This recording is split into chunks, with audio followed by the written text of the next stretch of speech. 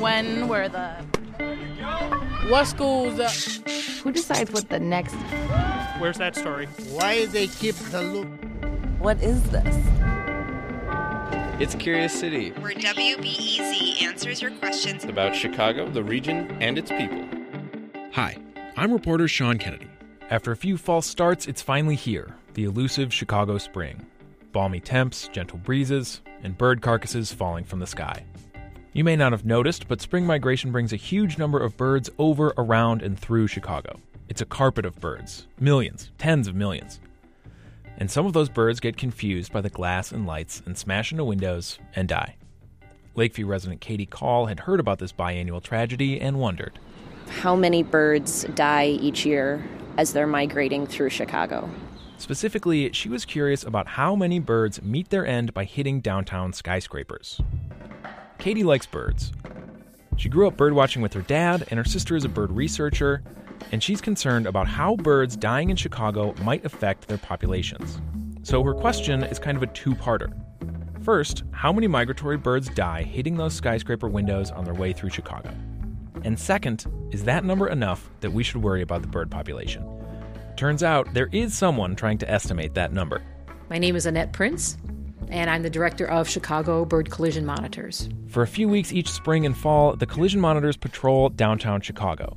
The volunteers help injured birds, but they also catalog dead ones. The idea behind the counting is to see where birds hit skyscraper windows, and the data might help show whether efforts to prevent the collisions are paying off. Katie and I want a first-hand look at the rescues and the counting.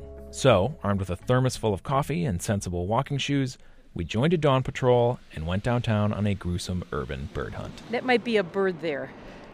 Let's just check this out first. Potato chip bag. In no need of rescue. I think I just found a diamond ring. It doesn't take long, though, for Katie and me to see what we came for, and the count begins. See, these are dead, too. 1, 2, 3, 4, 5, 6, 7, 8, 9. 10 live birds and maybe 15 dead. The bird collision monitors rigorously track the birds they find, trying to discover the biggest hazards for migrating birds.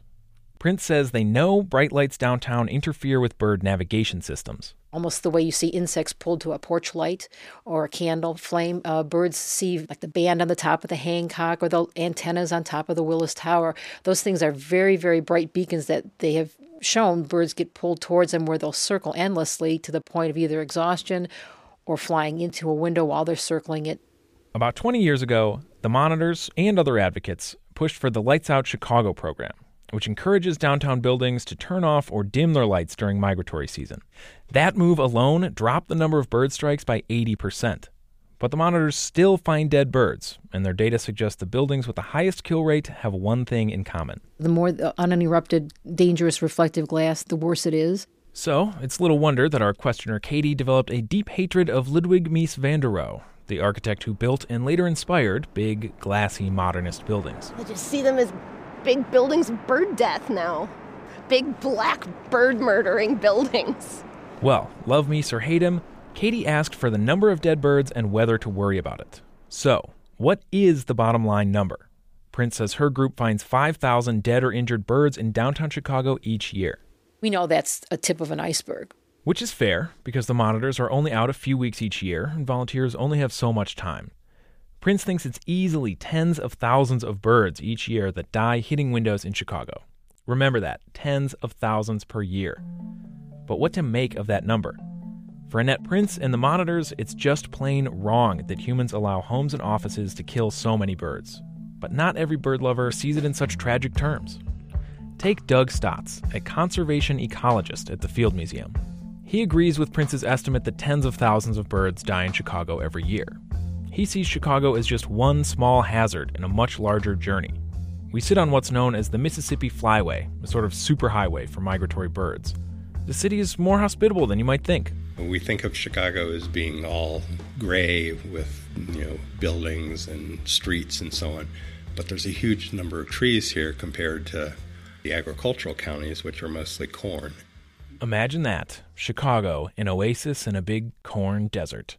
And more than 200 species come through the flyway every year. That includes short hops like the yellow-bellied sapsucker, which flies from the southern U.S. to just north of the Great Lakes, and also the Connecticut warbler, which flies from the jungles of South America to the Canadian tundra and back every year.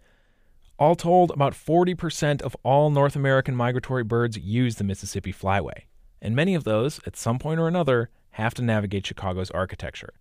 But they also have to navigate a lot of other dangers. Between starvation, storms, habitat loss, predators, buildings are just one more hurdle. Stotts remembers a few years ago when there was a huge number of birds passing over Chicago. And then a big storm hit, and they came together out over the lake. And so the birds got forced down into the lake where they drowned. And then Stotts and his colleagues found 4,000 dead birds washed up on Chicago beaches. That's just the kind of thing that happens when billions of birds migrate. Migration is an inherently dangerous thing that birds are doing, and this is just one piece of it. So that estimate of tens of thousands of birds dying after hitting buildings in Chicago every year? Well, there are tens of billions of birds migrating through here, so it sounds like a lot, but there are a lot of birds out there. So as an ecologist, Stotts isn't wild about the number of birds killed by Chicago's buildings, but he's not too concerned either. But if you, the listener, do feel bad about the number of birds that die because of humans, here are a few things to consider. Any window can kill a bird, not just the ones in skyscrapers. Taping patterns on your own windows during migratory season, or even just leaving them dirty, can make the windows less confusing for birds. So can turning out your lights at night. But if you're looking for the best bang for your buck way to cut down on bird deaths, you've got to look at the biggest human-related killer of birds. Not windows, but cats. Yes, cute kitties kill about 2.5 billion birds every year across the U.S. So keeping your cat inside for a few weeks in the spring and fall might be the most cost-effective way to cut down on bird deaths. As far as our questioner, Katie Call, she says while Chicago's buildings might not be driving birds to extinction, she's in that camp who wants our city to kill fewer birds. I definitely want to be involved in some way now that I know about this, other than doing the early morning route. Which maybe I'll do that. Reporting for this story came from me, Sean Kennedy. Support for Curious City comes from the Doris and Howard Conant Fund for Journalism.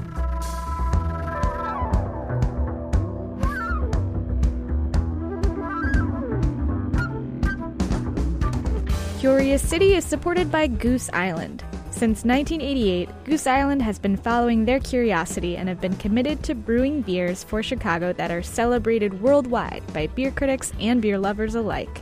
More at gooseisland.com. We don't need to be the only beer you drink. We just want to be the best you drink. Next time on Curious City, have you ever noticed Chicago has a lot of bring-your-own-bottle restaurants? Chicago may have so many BYOBs because it's hard for restaurants to get liquor licenses. Like, owners have to get fingerprinted. So do their spouses. So do investors in the restaurant. But that's not the whole story. Why Chicago is the BYOB capital of the nation. That's next time on WBEZ's Curious City.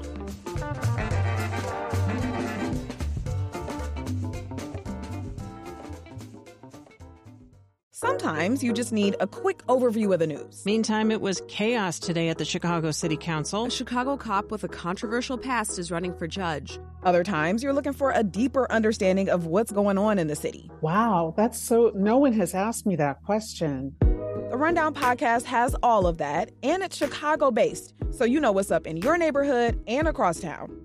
Listen to The Rundown wherever you get your podcasts or at wbez.org/rundown.